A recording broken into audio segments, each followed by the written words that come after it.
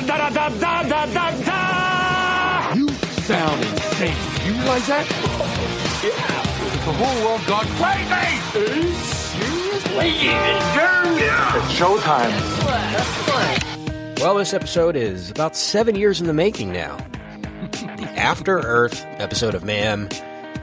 What occasion is better than our bad movie marathon? It's continuing, guys. And it might continue into next week, because it looks like we got a new release this week from Josh Trank. So we might actually, oddly enough, get a brand new movie in the Bad Movie Marathon pretty soon. I'm excited. We don't have to... How do you know it's bad, though? Like, how can you tell? Well, I hear A, Tom Hardy's inaudible, so what else is new? Okay. And B, Tom Hardy dumps in his pants in the movie, too, which, I mean, if you're doing an Al Capone story, I mean, that's really pretty much the whole second act is defecation. Yeah. Brian and I, Ken had a good, strong couple years being pro Linda Cardellini, but this one's back on Brian and I's, It's what you get for breaking up Corey and Topanga. You got to do this movie with Tom Corey Hardy and Josh forever. Yeah. You earned this. Hey, Team Linda.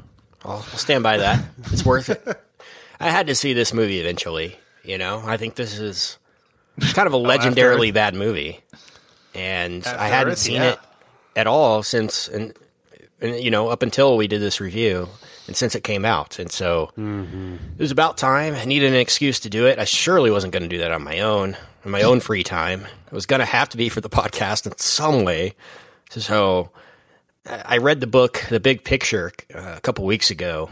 Finished that up, and there's a little section in there about some of the behind the scenes stuff with After Earth that really piqued my interest and made me realize what a train wreck this entire production was, from beginning to end, really. And so I'll read a little excerpt from The Big Picture to kind of give the listener a little bit of background on this. So maybe a little dramatic reading, Richard style, towards the end of the episode. So stay tuned for that. But you got a dwarf voice or no? Okay, I don't. Cool. Not interested. I don't. I've heard great things about Richard's dramatic readings. Maybe we need to do more of that in the VIP. Yeah, sure. Maybe a little. But people who are talented, yeah, absolutely. Little Teddy Roosevelt dramatic reading, maybe Richard. I'm just gonna do I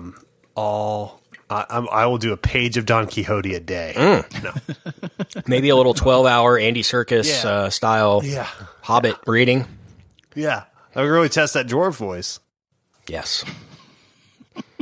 Well, I want you to read like Lord of the Rings dwarf voice, but only the song parts. That's what I want. Like some deep. Are you saying dwarf or dwarf? Because I like dwarf on golf was a big part of my. You choose, honestly. It's a Tim choose your own Conway, adventure. man. R.I.P.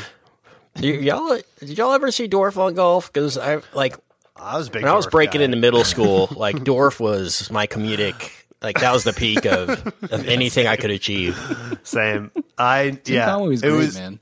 Tim Conway is great, and it was great. Didn't he pass? Yeah, he passed last year or something. He was godfather of Paul Thomas Anderson, by the way. But he the greatness is that so many people know him for literally the bit is I put my knees in my shoes. And, and hilarity ensues. It's great. Got a lot of hilarity as a kid from putting the knees on the shoes and doing bits. That was probably not underrated '90s. That was like basically the dabbing of the '90s was. Absolutely. I'm going to pretend I'm a small person and little person. Absolutely. And I love how non-PC it is. Like we say dwarf voice, but it's an actual dwarf from medieval times. It's not, I wouldn't call someone in modern times that obviously, but at the time in the 90s, I think that was or 80s, that was the preferred nomenclature for a while. So I love that they named the character Dorf. Really? It says Steven Dorff's actually related to Dorf. So that's why. Wow. Who knew? It's just another 90s classic, Steven Dorff. Does dwarfs, yes. Dwarfism is an actual... That's the actual name for a lot of it for a certain kind of it, yeah. Right. But it's limiting, so they went to little person to be more. I went to middle school with a kid with dwarfism, and of course, kids used to call him the M word, and he used to say, "I'm not an M word, I'm a dwarf." Like he wanted to be called that. Oh yeah, that's what I mean. Back in the day, that was the preferred, but then it's changed, which is we roll with the punches. We changed the times. We got it. So After Earth is certainly a movie. What guys. a weird intro to Yeah, After Earth. great transition by me, the professional broadcaster. This is one that you guys saw in the theater, and I believe I'm looking up the numbers right now for it on the numbers. I believe it made I don't know. It definitely didn't win the weekend that it was on. We had planned to do it. It did, and not. I was You know what out. finished ahead of it. What did?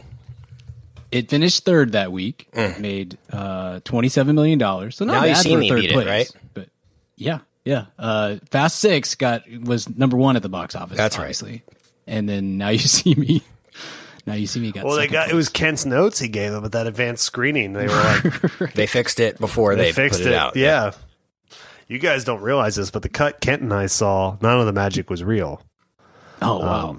Yeah, and you could tell from where, because we climbed see the up into the strings. ceiling. Yeah. Yeah, Okay. we watched the film kind of perched like Spider-Man up in the back, but It was the closer you look- really weird that they had like 12 minutes of footage shot from the balcony, right from the ceiling, and I don't know why they did that. I'm glad Yeah. they cut it. Honestly, made the movie better, the experience more whole. I would say.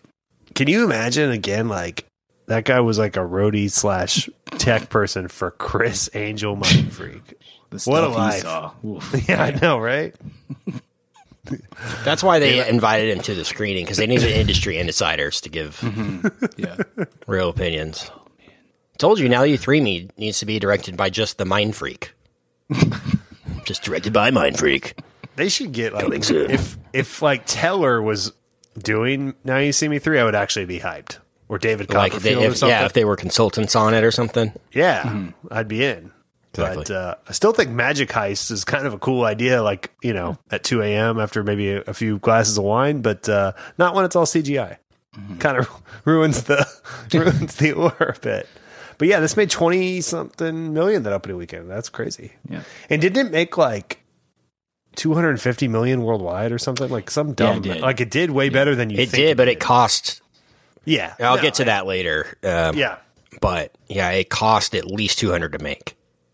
So again, we'll get to that. But this is seen as a huge loss for the studio compared to, again, what we'll talk about later is what they expected for this movie to do and for it to be and what it was going to lead to and all that. But surprising that it lost to Now You See Me, because After Earth made $27.5 million opening weekend. That means I don't remember Now You See Me making 30 or 40 million on the first weekend, the first movie. I didn't realize it was that well received right off the top. I thought it was kind of a slow build kind of a thing, if I remembered right. But I know there was a reason that we had flexed out of After Earth and into Now You See Me, other than the fact that, it became what it became on our show. I knew there was like an actual logistical reason why we'd flexed out of it, but that makes sense looking back.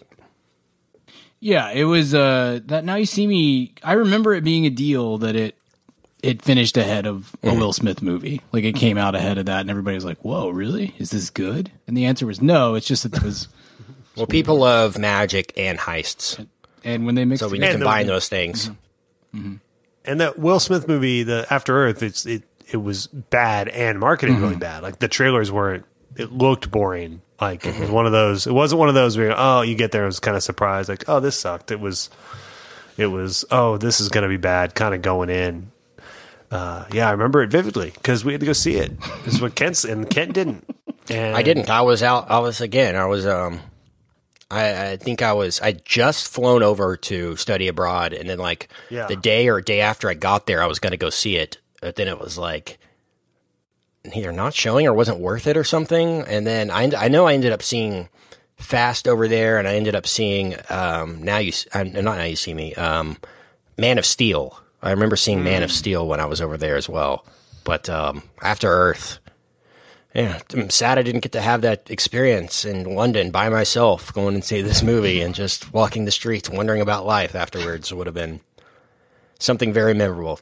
But, fast forward 7 years, here we are. Had to sit in my living room by myself and wonder and ponder life. So, Tito just checks Pretty good out. trade-off. Nope, not doing this, bro. I'm out. I'm out of here. yeah, exactly. Well, I much prefer that than spending money on it, but it definitely would have helped the opening weekend had I gone to see it. It made 45.5% of its total gross on opening weekend, which is what you want. And it was you not definitely good. want like that was a low total. It made $60 million domestically. They definitely thought that this was a $60 million opening weekend. Oh, 100%. Sure. At least. Sure. Yeah. That was the floor. What's funny about that is, I mean, this was 2013. Mm-hmm. Let's name, I know Men in Black 3 came out in 2012, but Will Smith was not really a bankable star in 2013 even. So for them to think, oh, Will Smith is in this, so it's automatically going to make money is pretty naive on their part. Yeah, but I don't think we'd adapted yet to the new paradigm on that. Like, we were just really coming around on the whole concept of like, because I mean, this still happens. You still see guys get casted because they're movie stars, and then the property just it either is good or isn't good, and you just kind of you're stuck with it. But at this point, Avengers came out the year before, and we were definitely shifting to where the property mattered more 90% of the time than the face, but it wasn't quite there. I'll say that I'll get this going. We have seen so many bad movies over the last 2 months. I'm starting to believe that all movies are bad. Like, I'm not sure if there's any good ones at all. We've just been wrong this whole time.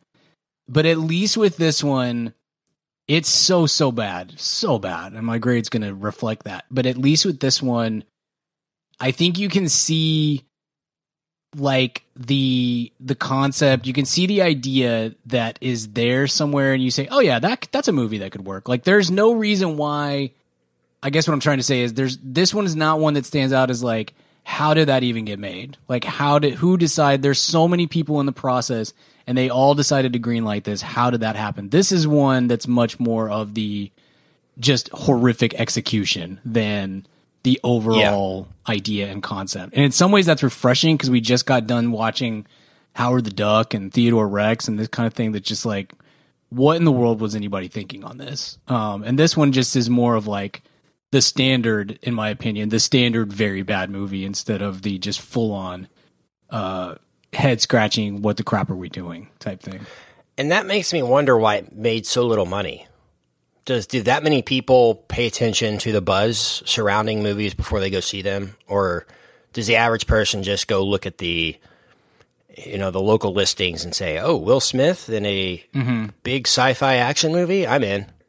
And then go see it. That's why it surprises me that it made $60 million total before it was out of there. I remember the buzz on this was really bad. bad. And that didn't, I think it did permeate we talk about that all the time. Some movies, we hear way more than the average moviegoer does on this sort of stuff. And a lot of it doesn't impact the average moviegoer. This was one that I think really did permeate like the cultural zeitgeist of, oh, this is a bad movie.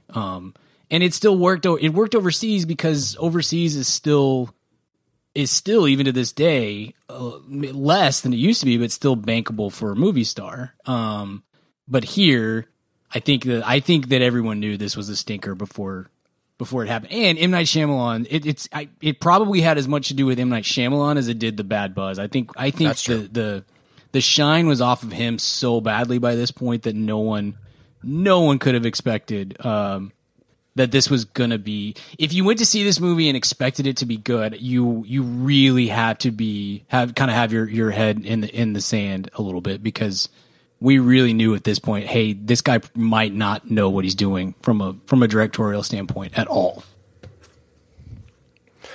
It's a good point, Brian. It might have been more about M. Night Shyamalan deterring people than it was Will Smith or the concept of this. That's a good point. So, me, the first-time watcher. Kent's initial thoughts on After Earth. Wow, what a piece of garbage this was. After Earth. More like After Birth. Oh, Did it? Because nice. After Birth? Because you'd rather... Yeah, I get it. It was literally sick. I get it. Kind of an oaky Afterbirth. This was, I've said on the record a lot of times, I love Will Smith as an actor. One of my favorite people to see on screen. I root for the guy so hard. I want him to succeed. I'm so happy he's sort of back in They're doing what he is good at least, with Bad Boys 3 and Aladdin being successful and some of that other stuff. But he could not have been less charismatic in this movie if he tried. I think he was actively trying to be as boring and unlikable as possible. I mean, I was floored at how terrible he was in this movie. Like, didn't even muster a wink of a smile the entire time. I don't know why he had such a tone of that and a weird accent and so many questions for me. But the thing that stuck out the most was like, why did Will Smith take this approach to this movie? Because I feel like if you bring a little more energy to this, maybe it could work. I know the screenplay is garbage, and I mean, the production design is fine, I guess, and I can't blame M. Night Shyamalan for blocking the shots the way he did, because it's pretty standard. He didn't take many risks with this movie, but it's like the entire energy of the film in itself, from beginning to end, from an acting perspective, is non-existent. And it's the opposite of what you would expect to go see a Will Smith movie. It's no fun at all on any level. Sure. And I know it's serious subject matter, and it's about death or whatever you want to say. It's an adventure movie, but I mean, good grief, Will. Like, it felt like basically they CGI'd him as a younger version of himself from Gemini Man and threw him into this movie and just overdubbed his lines with lines that they already had from previous movies or something, Like, it felt so robotic, and it was actually incredible how little he cared, it seemed like, to be in this movie. But at the same time, this is a Will Smith passion project. Like, this was his idea to do it, and I was just blown away at how bad. I mean, aside from Jaden, Will was awful in this. Good grief. I can't believe he let this thing go to a wide audience with him looking like this and sounding like this and all that. It's mind-blowing to me. That was kind of my main takeaway from it, was Will was terrible. Jaden, what the heck is... I mean, I understand Will putting him in this, but like... This was kind of the end of Jaden as potential movie star, though, so at least it gave us that. Yeah, but he's killing the hip-hop game. I don't know if you've been paying attention, but... By the way, go look at Jaden Smith's IMDb photograph if you haven't seen it already. It's incredible. He's got quite the hairdo I'll check going on. Somebody let him leave the house like that. Jaden Smith is one of the more annoying people to ever come out of Hollywood. I don't know what it is with Will and Jada wanting their kids to be movie stars or stars so bad, but it's...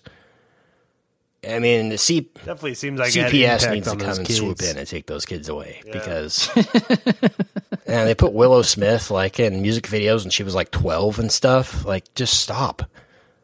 I mean, these kids, they need a choice to do what they want to do instead of trying to be the next Will Smith or whatever. And he can't act. This is one of the more cringeworthy performances I've ever seen. That accent is just... I mean, it's like he's doing an old school Charlotte's Web country meets futuristic Cajun. Like, that's what it sounded like he was doing with this. And it comes and goes too. It like slips in and so out through the course of the movie. And he's been in. He's probably maybe he hasn't been in worse movies. This is definitely his worst performance, I would say. It is painful. I mean, this makes Bright look like peak Will Smith, just from an acting standpoint. It's really bad. Yeah, Jaden. Certainly shouldn't have. His star shouldn't have risen after this, and I don't think it did. I think this was the nail in the coffin of this guy could be the next Will Smith, and they're like, no, definitely not. And Will was the one directing him apparently with this. He was the one guiding his performance. I mean, sometimes you're too close to it, man. Sometimes you're too close to it. Not the first parent to probably, definitely not the first parent to guide their kid astray when you're too close. But yeah, not a whole lot from M. Night either on this. It's just, I don't know what's going on, but they there's a lot of factors here, a lot of ego here. And it worked out how it worked out. Yeah, I mean, I think it furthers the idea that we've all talked about in the past that we all really like Will Smith and would like Will Smith to get back to being. I mean, for all of us, he's the movie star of our childhood and stuff, and I think we all are rooting for him to be good in movies. He's just been so lost on what is and what isn't a good. He hasn't recalibrated the algorithm that made Independence Day and Men in Black and Bad Boy and all the stuff that we really dug in the 90s and then into the the early, maybe even the mid 2000s. He's still trying to operate with that same system, and it doesn't work now. I mean, it's just not, the math is different than it was then, and because of that, I think he is lost on what is and what isn't a good project, and this is like the prime example, I think, of how you could again, I don't think that the concept of this is terrible, but to make this your passion project, to pursue this so hard, and to think that M. Night's the guy to do it, and all that comes with it, it's just a lot of really poor choices that mix together into a pretty catastrophically awful movie. 100%. And, I know M. Night, he says he took the blame for this afterward, that it was basically Will's movie and Will was directing Jaden and it was his whole vision. But I distinctly remember following M. Night on Twitter at this time and him tweeting like, I can't wait for you guys to see what Jaden is doing in this movie. I mean, it's incredible to see this guy perform and do what he does. He's such a all this kind of stuff, just talking this kid up and talking Will up, and like the relationship between the two main characters is truly something to behold. I need to go back and pull some of those up, actually, but I don't want to scroll back in his Twitter that far. But I mean, I distinctly remember being hyped for it and like, wow, maybe M. Night's, he's turned the page in his career. Maybe Will Smith has turned the page in his career to something. But, for this to be a movie about a father-son relationship, I don't get that at all. I mean, Jaden calls him sir, like the entire time. There's no real emotion between the two at all. Will Smith, like I said, doesn't even muster an emotion, not let alone sadness or happiness or fear. It's just completely like his face is just like there on screen. There's nothing coming from it at all. Yeah, I think they're going for that kind of like Jason Bourne. It's clearly purposeful when you watch this. Like they're trying to do it's like that was a choice they made early. And it doesn't, and that's the kind of thing where if you do that and it's bad, it's going to ruin the whole movie, which was already terrible. So, yeah, I mean, it's just a complete miss in terms of like what, popcorn entertainment. Well, even if the film was better than it is, to expect this to be a huge, massive, bring the whole family movie with this tone, even if it was a lot better, would be a miss, because this is opening up against Fast 6. I mean, think about the difference between the joy of those two things and what you want to give your money to. Right. Now, not every movie has to be a rollicking good time, of course, but there is an expectation of Will Smith, that I'm going to have a good time in here. If it's a summer release, even if it's sci-fi or whatever, even if it's more thoughtful and contemplative or whatever this tries to be, sure. I think it's just bound to disappoint audiences. And there's another version of Will Smith that's, kind of in these Oscar baity things sometimes when he decides to do that. And you're a little more prepared for that going in.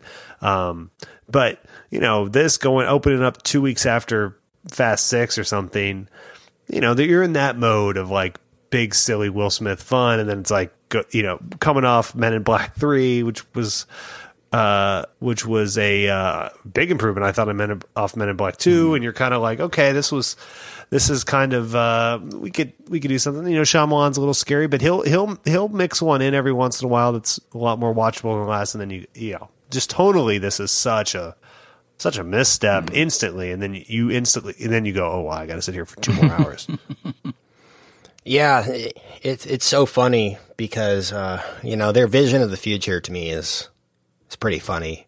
1,000 years after Earth. I don't understand. Are these humans that left Earth but don't know about Earth or knew about it, but they are coming back? Like they left on basically, like Noah's Ark situation where we have to get out of here, and then you come back because wouldn't language evolve? Wouldn't phrasing evolve? Wouldn't technology evolve? I mean, technology, it's very typical, like futuristic technology that they use here. Like the coolest thing to me was the weapon that he had. I don't know what they call it. The Cutlass, which is classic car, the Cutlass. That was pretty cool. I liked that, but I think Will Smith in the movie, I have written down here, Jaden gets bit by some kind of spider or something, and Will's like, "You need to give yourself a shot in the heart ASAP." Like, really? ASAP is a phrase we're using 1,000 years from now on a distant version of the Earth? That ASAP has survived 1,000 years of language evolution.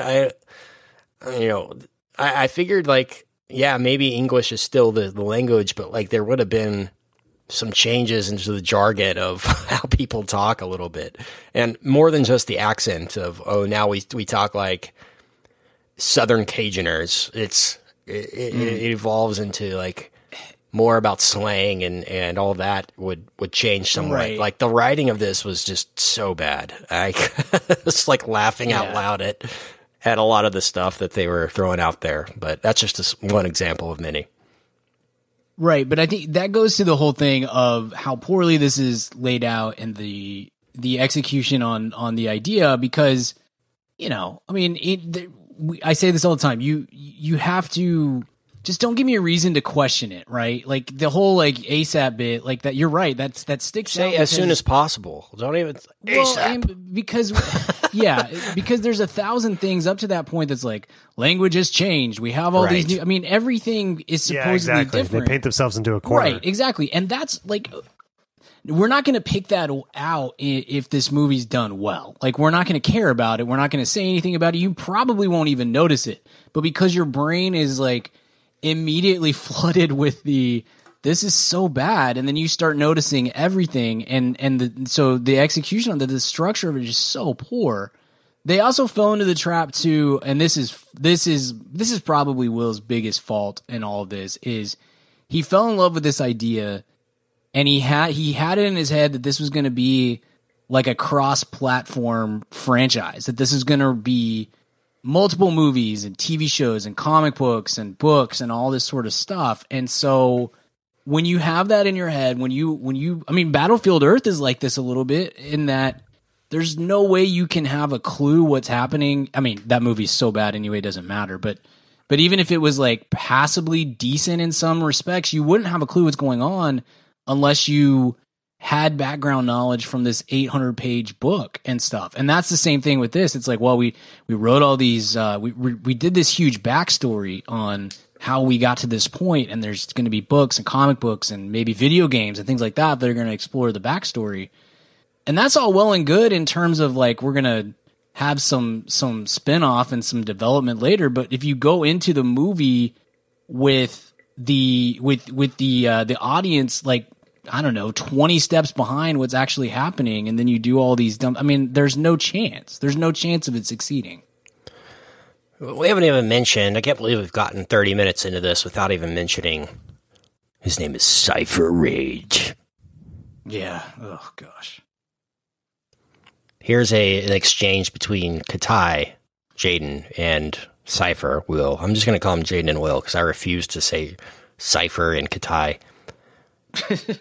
Hey, Dad. Hey, that sucked. That is correct. Yeah. It's. Will reads this, worse than I remembered this screenplay, and he's like, dude, this is it, man. This is the one. This is, let's go. Give me $200 million. Let's do this. Give me M. Night. I promise. I'll turn this thing around. I'll do this, Come on, Sony.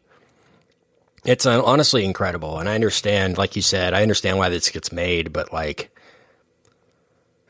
do they automatically think that this is gonna be Star Wars? because it's sci-fi and nerds are nerds. You know what I'm saying? Like, just throw this out there and like, dude, people are dumb. They'll look into this. They'll be obsessed with it. We'll be at Comic-Con in 2 years talking about the sequel. Like, trust me, like anything that's baseline has any kind of backstory or anthology aspect to it, that people are just going to attach themselves to it. Like it treats the audience like you're idiots.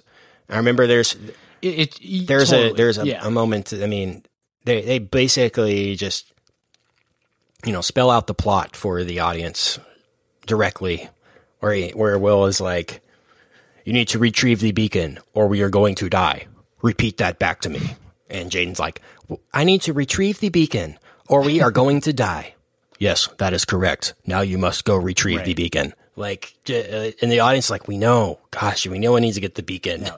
You've said it 5 times. They repeat themselves so much. And the first 30 minutes of the movie, it's basically just like space terms. It's just like a lot of jargon. Yeah. Just 25,000 knots degrees left on Alpha, blah, blah, blah. Yes, Captain. We must, it's just like the most wannabe Star Trek-y sci-fi jargon stuff that they just throw out there to be like, look how smart and sci-fi this movie is. Like before they even get to the Earth. It's just really cringy, bad, wannabe sci-fi, really. Like they just say the jargon that it makes it smart sci-fi. Right. And by the way, sci-fi is not, I mean, that's not an easy genre to really pull off. Like the success rate on high budget sci-fi movies that aren't related to a superhero is not that high. I mean, even the Star Trek movies, this last batch that was pretty well received. I mean, I love those movies. I think they're really good. Like they didn't make a lot of money, and it's not, and that's a very well established property. I think there are outliers, obviously. I mean, besides Star Wars, there are outliers, but if you're going to do sci-fi, you're usually better off doing a small to mid-budget thing than a huge budgeted thing. It's an odd assumption that that Will Smith absolutely had. Like I said, I mean, he really believed like this is going to be a huge franchise. And then you do the thing where you build a movie that is more specifically designed to launch a franchise than it is to be a movie. And I hate that. Like that the assumption that you're going to get a franchise out of this is a bad one. And that has been proven time and time again that you should not do that. You should always make that first movie the best it can possibly be and then hope that, you can leave storylines open or whatever that you're going to come back and do a sequel or a franchise or whatever. But when you build in such a way from an original property, it's a really bad idea. And this shows that shows over and over again. And this is a great example of it. Yeah. What do you think about the little air filter inhaler things that he has to do the whole time? It's not good. And the thing that was funny to me, and normally I'm not like this with sci-fi, like normally I'm all in, like I can buy almost anything, but when he's like, when Jaden gets off the crashed vehicle and goes onto the Earth for the first time, and Will's like, do you feel any different? He's like, yes, I feel a lot heavier. He's like, that is correct. The gravitational pull on Earth is different from our planet. It's like, then why hasn't your species evolved in 1,000 years? Why are you shaped and act the exact same as humans? Like, bodies are made for the gravitational pull of our planet, right? Isn't that correct? Like, that's why aliens are all different shapes and sizes, because the gravity on their planets is different, and their bodies are adapted to compensate for that. I just thought that was like a throw in just to say, look how smart we are, because we realize the gravitation should be different. Like, does it matter at all? Like, how is he able to run around and do all this stuff if he's not used to the gravity? I didn't understand that, and it just seemed like a throw in. That was, again, just trying to be smarter than it actually is. It's like nobody's dumb enough to think that that's actually, I don't know, something that should be believed or trusted. It's almost like somebody got this first version of the screenplay and gave some notes. It's like, hey, more science stuff. Throw some more space terms in there. And gravity was one of the things that they did. And I mean, the convenience of having, you've got a camera on the front, you've got a communications device, and Will is just going to be in the ship, just chilling and guiding you through this whole thing, just solely because we as an audience can't get by having to watch Jaden Smith journey through the jungle by himself for an hour, right? Like, we want Will Smith in this movie. And instead of making a screenplay where they both go through the jungle together as father and son and battle these creatures or whatever it is, they decided to have him with a broken leg, which was only part of the movie, by the way. It's not like Will actually broke his leg in real life. It's like, oh crap, we've got to get this movie out, so let's write this into the screenplay somehow, like oftentimes happens, like in Star Wars, where Mark Hamill gets in a car wreck between movies, and they're like, okay, well, the first scene of Empire Strikes Back, he's going to get hit by a Wampa in the face, and then he's going to have a scar the rest of the movie. Boom. And so it's so funny to me that Will is in this movie, but he's just literally sitting emotionless for the entire time, where, I mean, maybe you could have had a version of this, like I said, that's them two on an adventure together. And maybe that would have worked better. Who knows? Probably not, though.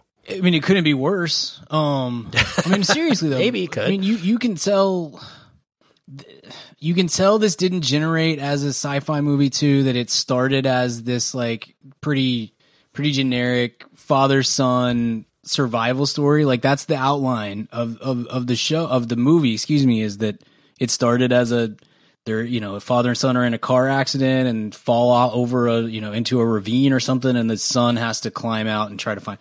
And that would be when you have that background in your head, it's like, well, yeah. And then they just kind of structured this garbage, jargony sci-fi bit around it, and that seems like pretty exactly what happened. I mean, it's a tough.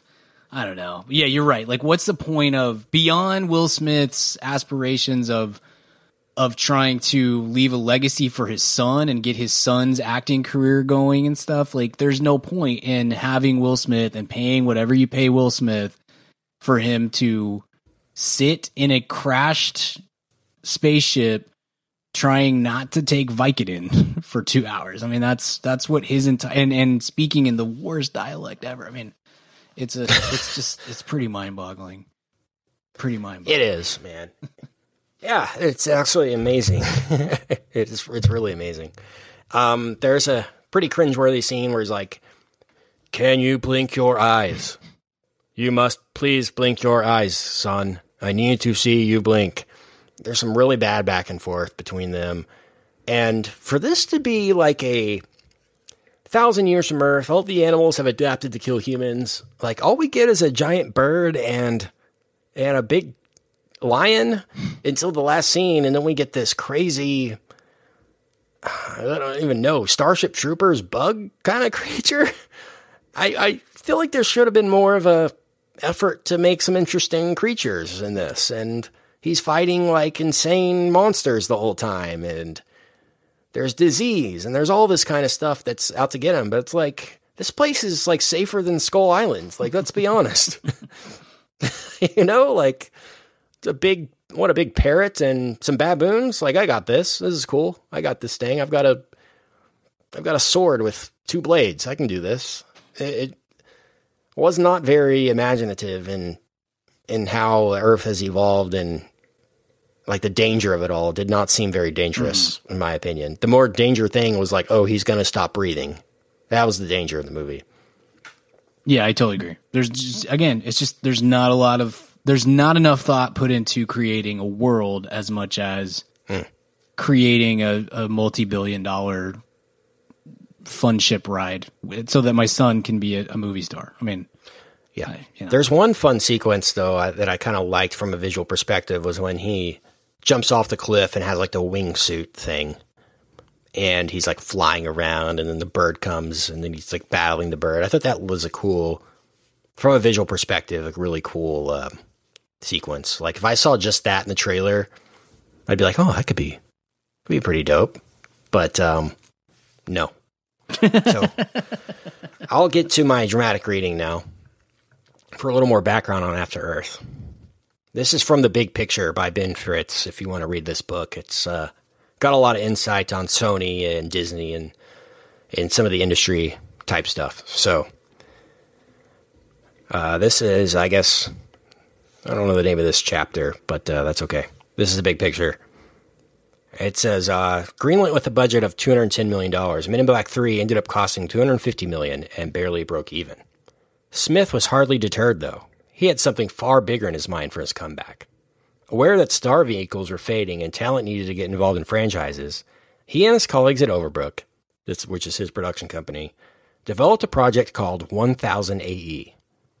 Working out of a war room filled with concept art, the team envisioned a story set a millennium after the late 21st century's destruction of Earth, which had been caused by environmental calamities. And that's another point, guys, that I don't feel like they concentrated enough. I thought this would be way more preachy on the we need to be better to Earth because we could destroy it and this is what could happen. So I'm actually relieved that there wasn't some huge preachy thing about that. But that's where I thought this was going when the opening kind of prologue thing came in.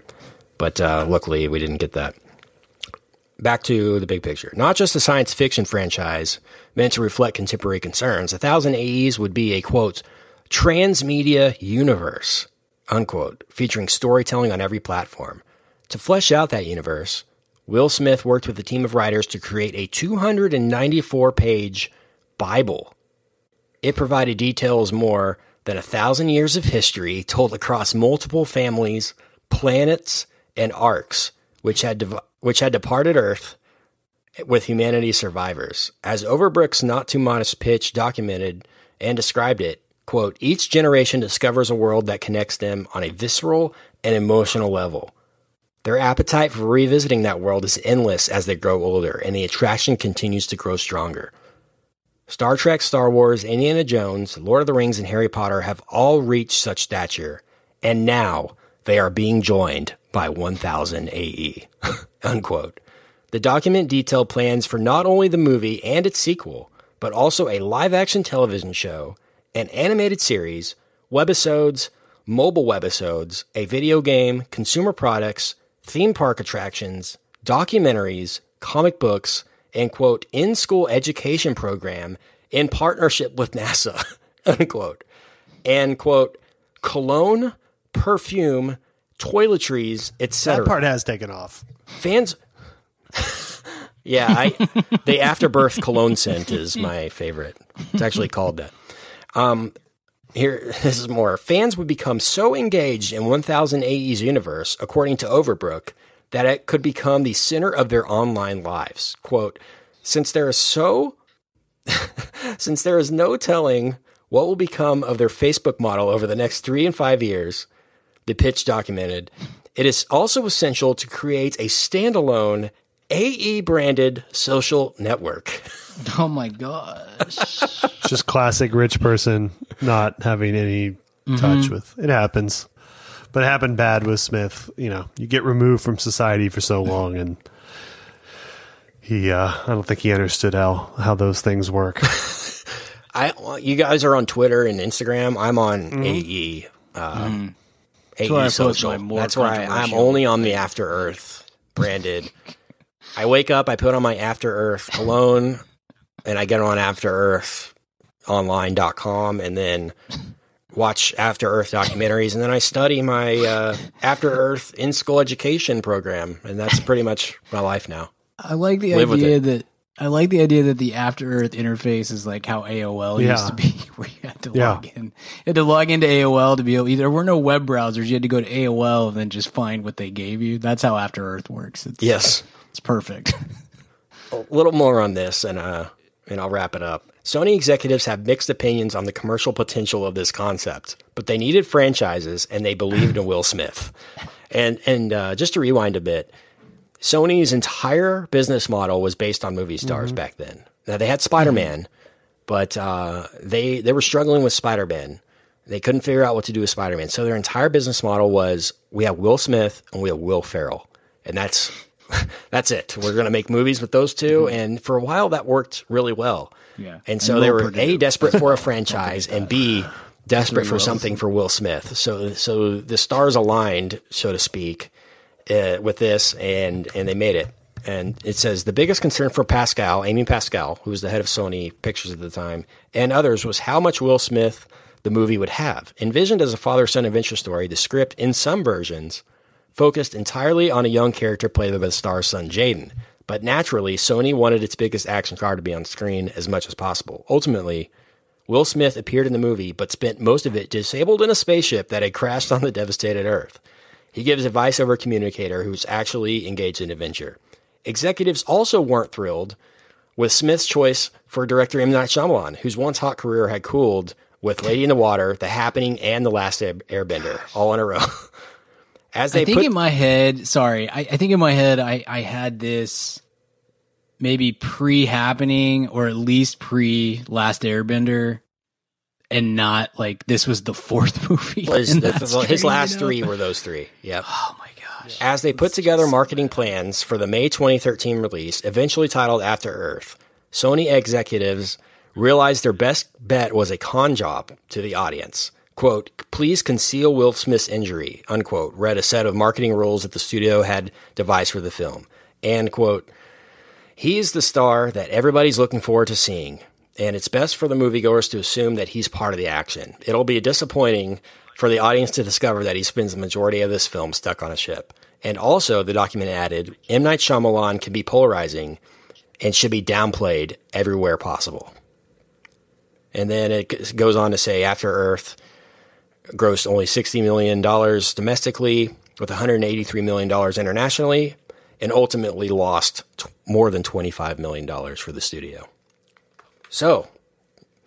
But other than that, though, I mean, it was worth the 300-page Bible to detail the thousands of years of history with all these planets. I mean, you're right, Brian. I mean, that's just classic.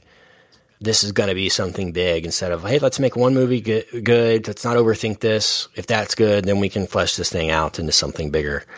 But, I mean, the $200 million gamble on something that they knew at the outset you could tell wasn't going to work. Want to be in the blank business is the famous last words. Right. Totally. I'm actually disappointed that After Earth Social Network didn't happen because, gosh, I would love to troll people on that thing. We don't know what Facebook's going to be in 2016. I mean, most people will be on After Earth social media by then. I mean, come on. Yeah, you're right. Maybe so. Well, man, this was torturous. This was bad. This is not the worst movie we've talked about, though. Battlefield Earth was better. Worse than this. Yeah. Way worse than this. This is just misguided. You're right. I think maybe with a competent script and competent director, maybe competent vision, a movie about the Earth in the future could work. I was expecting an M. Night Shyamalan twist on this, though, to be honest with you. I was expecting like, oh, this is a simulation, or, oh, this is actually in the past, something like that, but it never occurred. I was kind of disappointed with that. Mm-hmm. Yeah, I mean, there is definitely room in here to cut out about half the movie and do more actual storytelling if they had any interest in doing that. But it's just, it's a lot of ego. We've stated it plenty of times. It's just a lot of ego and a lot of just really bad decisions all mixed together into just a confoundingly awful movie that really doesn't have any right to be even half as bad as it is. It's just everything went wrong. And by wrong, everybody, the people involved continually made the wrong choices over and over and over again. I didn't know why the first scene was like the plane crash, because then they rewind and they show it again. Like there would have been more tension if I didn't know the plane crashes and they're just like chilling on the ship and, oh my God, it's crashing, Yeah. It's just bad. Giving away poorly edited and poor storytelling, and kudos to M. Night though for kind of owning like, it was bad. I didn't want to do it and I shouldn't have done it, but I wanted to work with Will Smith and the money and all that sort of stuff. But yeah, this is what it took for him to get back on the right track though, which is great. To realize, hey, I can make these small $5 to $15 million movies and do what I like, and kind of be weird, and people will like that again. So that's good. All for something. All right, let's grade this puppy out. This gets an F minus for me. It's not as bad as Battlefield Earth, but it's not good at all. I can't give it anything less than an F. So yeah, fail. Brian? Yeah, I'll give it just a straight F. It's definitely better than several of the movies that we've seen in this stretch, I would say, but you can't really compare it to Battlefield Earth. It's such a poorly made movie on every level. The only, like I said, last thing I'll say, the only thing I will give it is that it at least has a concept and idea that I think is like a doable, like, oh, okay, that makes some sense. Whereas the movie that you guys talked about last week that I didn't get to with Theodore Rex is one of the more confounding, like, what was anybody involved with this thinking kind of experiences that I've ever seen in a movie. So this seems just downright competent from an idea standpoint comparatively. Yeah, Richard? Yeah, I gotta go. I'm gonna go just straight up F on this one. Yeah. Oh, wow. Just to make, you love this one. Yeah, I love it, and it's just because I want to bump its grade up despite you, since I had to see it 8 years ago or whatever. But I will say, I think maybe just because I remembered it being worse than it was. I mean, it's terrible, but when I rewatched it, it was surprisingly better than I thought. Meaning, just an F to an F minus. But I won't go patent it because I don't want to pay you the fee because you made me see this twice. I do. I am very strict about you actually paying up to send Venmo requests afterward. Well, this has been After Earth. This is bad, guys. I don't know where we're going to go from here, to be honest. We got a lot of directions. We could go this Capone movie, maybe a little Gotti action. Maybe we do some Godzilla 1998. Who knows? Maybe Dungeons and Dragons. We got a lot of options left on the Bad Movie Marathon. And it's continuing here until we've got new movies coming out in theaters, which might not be for a couple more weeks at least. So we'll keep an eye on that. Hopefully soon we can come back and talk some good movies. But until then, we'll try and keep you entertained with some bad ones. Thank you for listening. If you want to be a VIP and join our Discord and keep talking about this, we really enjoy interacting with you, and the best place to do that is on the Discord. So go head on over to madaboutmoviespodcast.com/VIP. Sign up there, get almost 100 or more bonus episodes on that feed that you can immediately download. And then weekly bonus episodes, the Discord, AMAs, all that kind of stuff on there. It's been a really fun time interacting with those people. So shout out, as always, to our VIPs. Brian, where can we find you online? You can find me on the Twitter, BGuild12. You can find my writing at madaboutmoviespodcast.com. Richard, where can we find you? Find me on all the social at Richard Barton. Find me on all the social at Kent Garrison as well. Find our show, madaboutmoviespodcast.com. Thank you for listening. Please follow us on social at Mad About Movies. Until next time, hopefully, we'll see you soon watching a good movie at the cinema. Goodbye. Hey, baby, I hear the blues are calling. Tossed salads and scrambled eggs. And maybe I seem a bit confused. Yeah, maybe, but I got you pegged. But I don't know what to do with those tossed salads and scrambled eggs. Calling again. Scrambled eggs all over my face. They're making me yah-yah. Your salads and scrambled eggs. They're calling again.